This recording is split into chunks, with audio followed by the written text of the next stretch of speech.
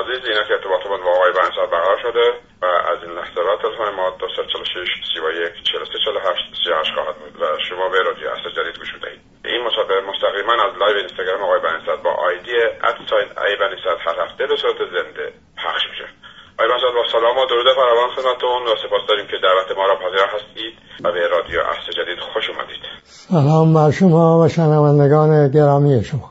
آقای بنیصدر، همونطوری که مطلع هستید، آقای خامنه بعد از 8 سال امام جماعت را بر عهده گرفت و اظهارات امروز ایشون اعتراف به چه وضعیتی برای رژیم ایران و منطقه است. و سوال دو این که از شنبه هفته گذشته در پی اعتراف سپاه پاسداران به سرنگون کردن هواپیمای اوکراینی شاهد اعتراضات مردم، خصوصا خیزش گسترده دانشجویان بودیم.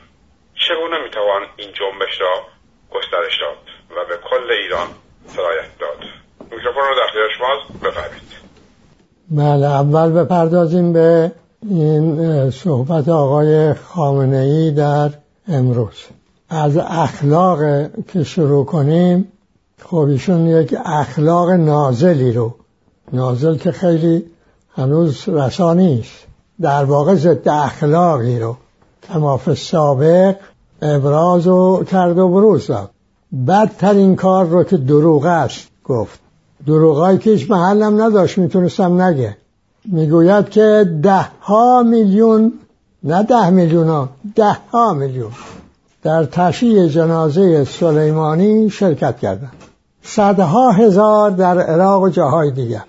و شما ایرانی ها بشینید از خودتون بپرسید، شما که خود تو وطنتون بودید و از این فرستنده های رژیم هم دیدید و مبالغه های اونها رو هم شنیدید.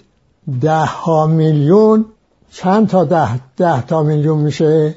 2 تا و 3 تا و 4 تا رو نمیگن 10 میلیون، میگن 20 میلیون، 30 میلیون، 40 میلیون. باید از اینها خیلی بیشتر بوده باشه تا بشود گفت 10 میلیون. 100,000 در عراق و جاهای دیگه. کجا بودن اینا؟ کی دید؟ و این که بدرقه جهان رو، کدوم جهان؟ امروز که کسی نمرده و تشییع جنازه‌ای نشده، ببینیم که این یک دنیا میشه، هست یا خیر. اما اگر به گذشته مربوط میشود، این هم یه دروغ بزرگه. برای اینکه جامعه های بشری تشییع جنازه های بسیار بسیار بزرگتر به خود دیدن. خب حالا نیازی داشت به این دروغ گفتن؟ نه. همینقدر کم میگفت که مردم ایران یک تشییع جنازه بزرگی کردن کفایت میکرد. اما اینو میخواست به حساب خود بنویسد. اینجا مهمه قضیه است. دروغ رو برای این میگفت. یعنی 10 میلیون مردم ایران به خاطر وجود نازنین این آقا آمدن در اون تشییع جنازه شرکت کردن. این هم دروغ بزرگ بعدیشه. به آیه قرآنی هم معنای دروغ داد که این دروغش دیگه اگر به اون چیزایی که میگوید باور داشته باشد که من باور ندارم که باور داشته باشد، این کذاب است. به لحاظ اینکه در آیه 5 سوره ابراهیم خداوند به موسی میگوید که یوم الله رو یاد قوم خود بیار، به تذکر بده. خب چه چیز یوم الله است؟ این همه تفسیر نوشتن. تفسیرم نمیخواد. کدوم یوم اللهی رو موسی میباید به قوم خودش یادآور میشد؟ غیر از نجات از سلطه فرعون، غیر از استقلال و آزادی و صاحب حق و حقوق شدن. پس این حقوند شدن، صاحب حقوق شدن، حق به کرسی نشستن هست که یوم خداست. خب حالا در ایران حق به کرسی نشسته؟ شما اون در ماه آبان که مردم رو به گلوله بستید، یعنی یوم الله بود؟ کشتن مسافرهای هواپیمای مسافربری یوم الله بود؟ حالا میگید اون اشتباه بود. دروغهای شما چه بود؟ هنوزم در این نماز جمعه حاضر نیستی بگوی آقا ما دروغ گفتیم، پوزش بخواهی بابت دروغ گفتن، وقتی شما راجع به دروغی که خود گفتید، برای اینکه مطلع بودید نگفتید. حداقل دروغی که دستیاران شما گفتن سکوت میکنید. بلا چرا سکوت میکنید؟ برای اینکه زبان رسمی رژیم شما دروغ است. دروغ را شما واجب و راست گفتن رو حرام کرده اید. خب حالا چی داره میکنه؟ مقایسه. چی رو با چی؟ این وضعیتی که ساقط کردن هواپیما پدید آورده، انزجار از دروغ، از جنایت پیشگی در ایران و در جهان، با اون تشییع جنازه که او هم تازه انزجار است از ترور یک دولت خارجی. میخواهد به خیال خود کاری بکند که این جنایت کم رنگ بشه، دوباره اون تشییع جنازه بیا رو به خیال خود آقا دوباره محبوب القلوب بشوند. آقا به اصلا هیچ کدوم به شما ربطی نداشت. نه دومی ربط داشت اما اولی ربط نداشت، مگر اینکه بگوییم که شما بنابر اون چی که گفتید وظیفه پاسدارهای عضو سپاه قدس این میدانید که در هر کشوری در دنیا عملیات انجام بدن. خب این رو با کدام منطق انجام میدید؟ این برابر کدام حقی از حقوق انجام میدید؟ و بالاخره اون سخن اصلی این آدم چیه؟ ترس و وحشتش از اینه که این امریکا به مثابه محور در سیاست داخلی و خارجی نباشه. امروز در لوموند یک مقاله مفصلی هست راجع به این رابطه آقای حکومت امریکا و رژیم ولایت مطلقه فقیه. از قول پروفسور روبرت لوئیس میگوید، اون آقای پروفسور میگوید تحلیل من این است که نه ترامپ و نه ایرانیان نمیدانند حالا چه بایدشون کرد. بفرمایید. خب در این سخنرانی معلوم شده ایشون چه میخواد بگه، چه بایدش کرد. نه همینقدر میگوید که من گفته بودم به این اروپایی‌ها اعتمادی نیست ولی مذاکره میکنیم، با امریکا نمیکنیم. اینا به اصطلاح وردست‌های امریکا هستن. حالا اینم عقل این آقاست. اگر اینا وردست امریکا هستن، مطیع امر امریکا هستن، شما با وردست مذاکره میکنی با خود طرف نمیکنی؟ خب یعنی که عقل نداری دیگه. بهتر بگویم چون به اون امریکا به مثابه محور در سیاست داخلی و خارجی احتیاج داری. خب حالا هر دو طرف دنبال است، اما با یه تفاوت. باز به قول همین صاحب مقاله ما هم میدانیم، ولی خب میخوام بگم که حالا همه دنیا میدونه. اون این که آقا این طرف بنبست که ایران باشه گرفتار تحریم اقتصادی است. آژانس انرژی گفته چقدر ایران صادر میکنه؟ 600,000 باشه. آقایان در بودجه سال آینده نفت معیانات گازی رو 1 میلیون به حساب گذاشتن. 300,000. خب تورم چقدر؟ 40%. بنابر مجلس، اداره بررسی های مجلس 57 میلیون زیر خط فقرند، بنابر قول آقای روحانی 60 میلیون. بنابر این رقمی که لوموند امروز داده 50% هم بیکاری. خب حالا بفرمایید شما در بنبست آخه رفتی اونجا به مردم صحبت کنی، خب این وضعیت چجوری میخوای اداره کنی؟ میگه بعدم ما باید قوی بشویم. خب اینا که همه یعنی ضعیف شده، که در عمل ضعیف میکنی کشور رو، در قول و زبان قوی. باید قوی بشود وقتی شما همه کار میکنی که ضعیف بشود. خب یک امر دیگه که باز همین صحبت‌های امروز ایشان هم به خلاف اون چی که میگوید امریکا باید از منطقه برود بیرون، همه کار میکند که امریکا در منطقه بماند، چون اون امریکا به ایران به عنوان دشمن نیاز دارد برای موندن در منطقه و این آقا به امریکا به عنوان محور در سیاست داخلی و خارجی احتیاج دارد. این دوتا به یک واقعیت احتیاج دارد. لوموند امروز چی می‌نویسه؟ می‌نویسد که نزاع با ایران امریکا را ناگزیر می‌کند که بیش از پیش که در منطقه بمانند. خب بس آقا سرکار یک سیاستی داری که این حاصلش ماندن امریکا در منطقه است. خب حالا اگر یکی از نتایج ماندن این امریکا در منطقه جنگ از راه ترور باشد که آقای سلیمانی هم قربانی شد، شما دست تو دست آقای ترامپه، همین چه که او دستش تو دست شماست. این دیگه حالا دنیا میفهمد. با دشمن گفتن شما کسی فریب نمیخورد. خب ما در ایران قرار بود که یوم الله دیگه، یوم الله روز حقه، اون روزی که حق تجلی میکنه به کرسی مینشیند، این روز خداست. خب به قول این مقاله نویس لومون، در ایران کشوری است که مطلقا، خوب گوش بدید، مطلقا ذره ای از دولت حقوق مدار در اون نیست، غایب است. دولت حقوق مدار غایب است. پس روزهای ایران روزهای شیطان است. مردم ایران گرفتار روزهای شیطانند و شما این روزهایی که بر مردم ایران روزهای شیطان کردید، آمدید رو در روی این مردم میگی این یوم اللهه. حالا یک امر دیگری را هم مردم ایران فهمیدن و مردم دنیا هم فهمیدن. کدومه؟ اون این است: هیچ قدرتی در جهان، این سابقا داره ها، خود ما ایرانی ها در دوران قاجار با عثمانی ها جنگ کردن، ایرانی ها پیروز شدن، اما توانایی ماندن در مناطقی که گرفته بودن رو نداشتن، مجبور شدن ول کنن بیان.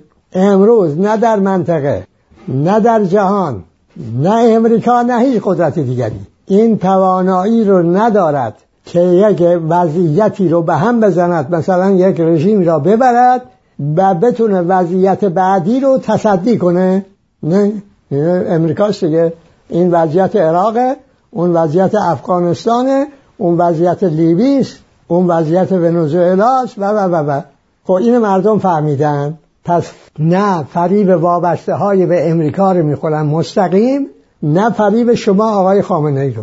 اش کدوم؟ اون دانشجویان هم که حاضر نشدن پا روی پرچم بگذارن، به شما گفتن آقای خامنه ای ما بازی شما را میشناسیم، وارد این بازی شما نمیشویم.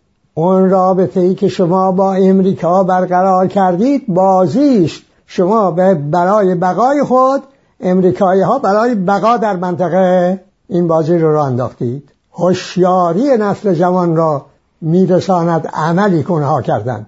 اما دانشجویان وقتی در شهرهای متعددی جنبشی انجام میگیرد و در همه جا شعارهای همسان سرداده می شود، یعنی وجدان ملی یا وجدان همگانی در حال شکل گرفتن است. آقای خامنه‌ای بخواهد یا نخواهد، وجدان ملی در حال شکل گرفتن است و این وجدان به حقوندی است، این وجدان به استقلال و آزادی است. نتیجه این که شما رفتنی هستید، بخواهی نخواهی باید بروی. این شعارها میگوید، نه خود شعارها که میگوید، اون که میگوید، اما این که در شهرهای مختلف همزمان یک شعار داده می شود یادآور انقلاب ایران است، یعنی یک وجدان همگانی در حال شکل گرفتن است. خب حالا دانشجویان چه باید بکنن که این جنبش گسترش پیدا کنه، همگانی بشود؟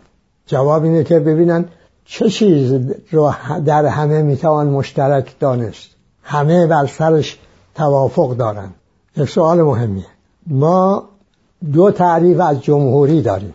یک تعریف میگوید جمهوری یعنی دولتی که شاه خودکامه‌ای بالا سرش نیست. اون دولت، قوایی که در اون دولت هست روابطشو حقوق تنظیم میکنه، روابط اون دولت را هم با مردم حقوق تنظیم میکنه. این همین تعریف از جمهوری میبینید که این رژیم ما یک تضاد حل شدنی دارد و اون این است: جمهوری است یعنی باید که یک مطلق العنانی بالا سرش نباشه و هست. اینه که در طول 40 سال این دوتا مقام نتونستن و نمیتوانند، چون دو مقام متضاد هستند، با هم در یک راهکاری همکاری داشته باشند. این تضاد بخواهد حل بشود، باید که این ولایت مطلقه برداشته بشه و ایران جمهوری پیدا کنه به اون معنایی که حقوقدانها تعریف میکنن از جمهوری. خب این در شعارها هست، بله، روشن واضح. اما اون جمهوری هم باید باشد. ما جمهوری میخواهیم به معنای دولت حقوقمند، دولت حقوق مدار که روابط درونی اون دولت و روابط اون دولت را با جامعه حقوق تنظیم کنند. اما یه تعریف دیگری هم جمهوری دارد. اون تعریف جامعه مدنی است به مثابه جمهور مردم. جامعه مدنی تعریف ها داره. یه تعریفش عموم مردمه. عموم مردم رو اگر حقوقمند، حقوند بشناسیم و رابطه های بین انسان ها، شهروندان رو حقوق تنظیم کنند، ما جمهوری داریم. ولایت جمهور مردم، حاکمیت جمهور مردم، این است تعریفش. و این نیازمند حقوق پنجگانه است. حقوق انسان همه ازش برخوردار باشند، حقوق شهروند همه ایرانی ها حقوق شهروندی داشته باشند و این حقوق رابطه های اونها رو تنظیم کنه. حقوق ملی رو مردم ایران به مثابه ملت و جامعه داشته باشد که پایه و اساس تنظیم روابطش با دنیای خارج باشه. حقوق طبیعت برای اینکه ایران بیابان نشود که شده، بلکه بتوان نجات داد. و حقوق ما به عنوان عضو جامعه جهانی برای اینکه این سرنوشت پیدا نکنیم و در 9 جنگ اسیر و گرفتار نباشیم و قدرت امریکا محور سیاست داخلی و خارجی کشور ما نباشد. شما دانشجویان بنشینید حساب بکنید، ببینید که خارج از این حقوق بر سر چه می شود مردم ایران اشتراک پیدا کنند. با توجه به اینکه در حقوق شهروندی، حقوق اقتصادی، حقوق فرهنگی، حقوق سیاسی و حقوق اجتماعی 4 دسته حقوقند. همه اینا بر پایه عدالت اجتماعی تعریف و تنظیم شدن. اگر بر این حقوق نتوانیم متحد بشویم، مردم ایران نتوانند بر سر این حقوق متحد بشوند، خلل رو چی پر میکنه؟ قدرت همینه که هست. راهکاری نیست. اولا جنبش همگانی ناممکن میکنه، ثانیاً تحول از بالا در همه جای جهان شکست خورده و ایران میباید از پایین تحول بکنه. این جمهور مردم ایرانن که باید تحول کنن از انسانهای برده زور به انسانهای حقوند. این تحول و این که شما میخواهید جنبشی داشته باشید که نیروهای مسلح خود رو در برابر اون جنبش، در برابر جمهور مردم که حقوق خود را میخواهند و به حقوق خود عمل میکنند، اگر این را میخواهید، این حقوق پنجگانه است. اگر نه، اون نیروهای مسلح خود رو در برابر این مردم نخواهند یافت. پس میشوند عامل سرکوب. این ایام بنابر اطلاعاتی که میرسد، اون شرمندگی از کشتار ماه ابان که این آقای خامنه در این نماز جمعه اون رو با این حوادث بعدی میخواست بپوشاند، سبب شده که نیروهای مسلح متوجه بشوند.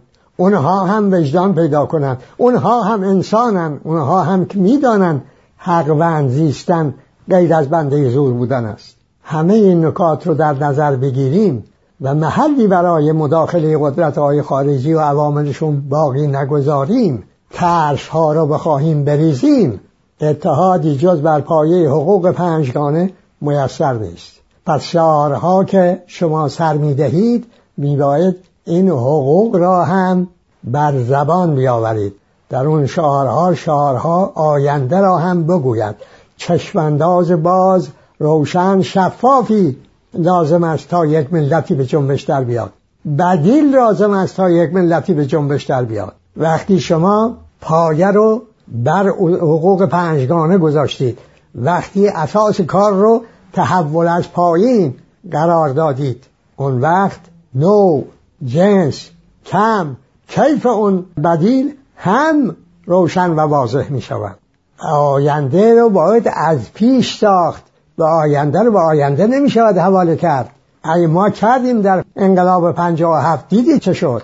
پس از همکنون شما می باید فردا رو بسازید از راه چی؟ بیان حقوق، عمل به حقوق، تنظیم رابطه ها با حقوق، همونطور که در بیانیه دانشجویان هست، تشکیل هسته های بحث آزاد برای اینکه وجدان همگانی هرچه شفافتر، روشنتر، واضحتر به حقوق و به بدیل و به آینده باشد. این راهکاره. شما که گفتید که بنای کارتون بر سنجش است، بر اندیشیدن است، بر بحث است، چنین کنید و از شمایید که میباید به همگان بگویید بر چه پایه ایران میتواند متحد بشود بدون ترس از فردا را از همکنون بسازد. شاد و پیروز باشید.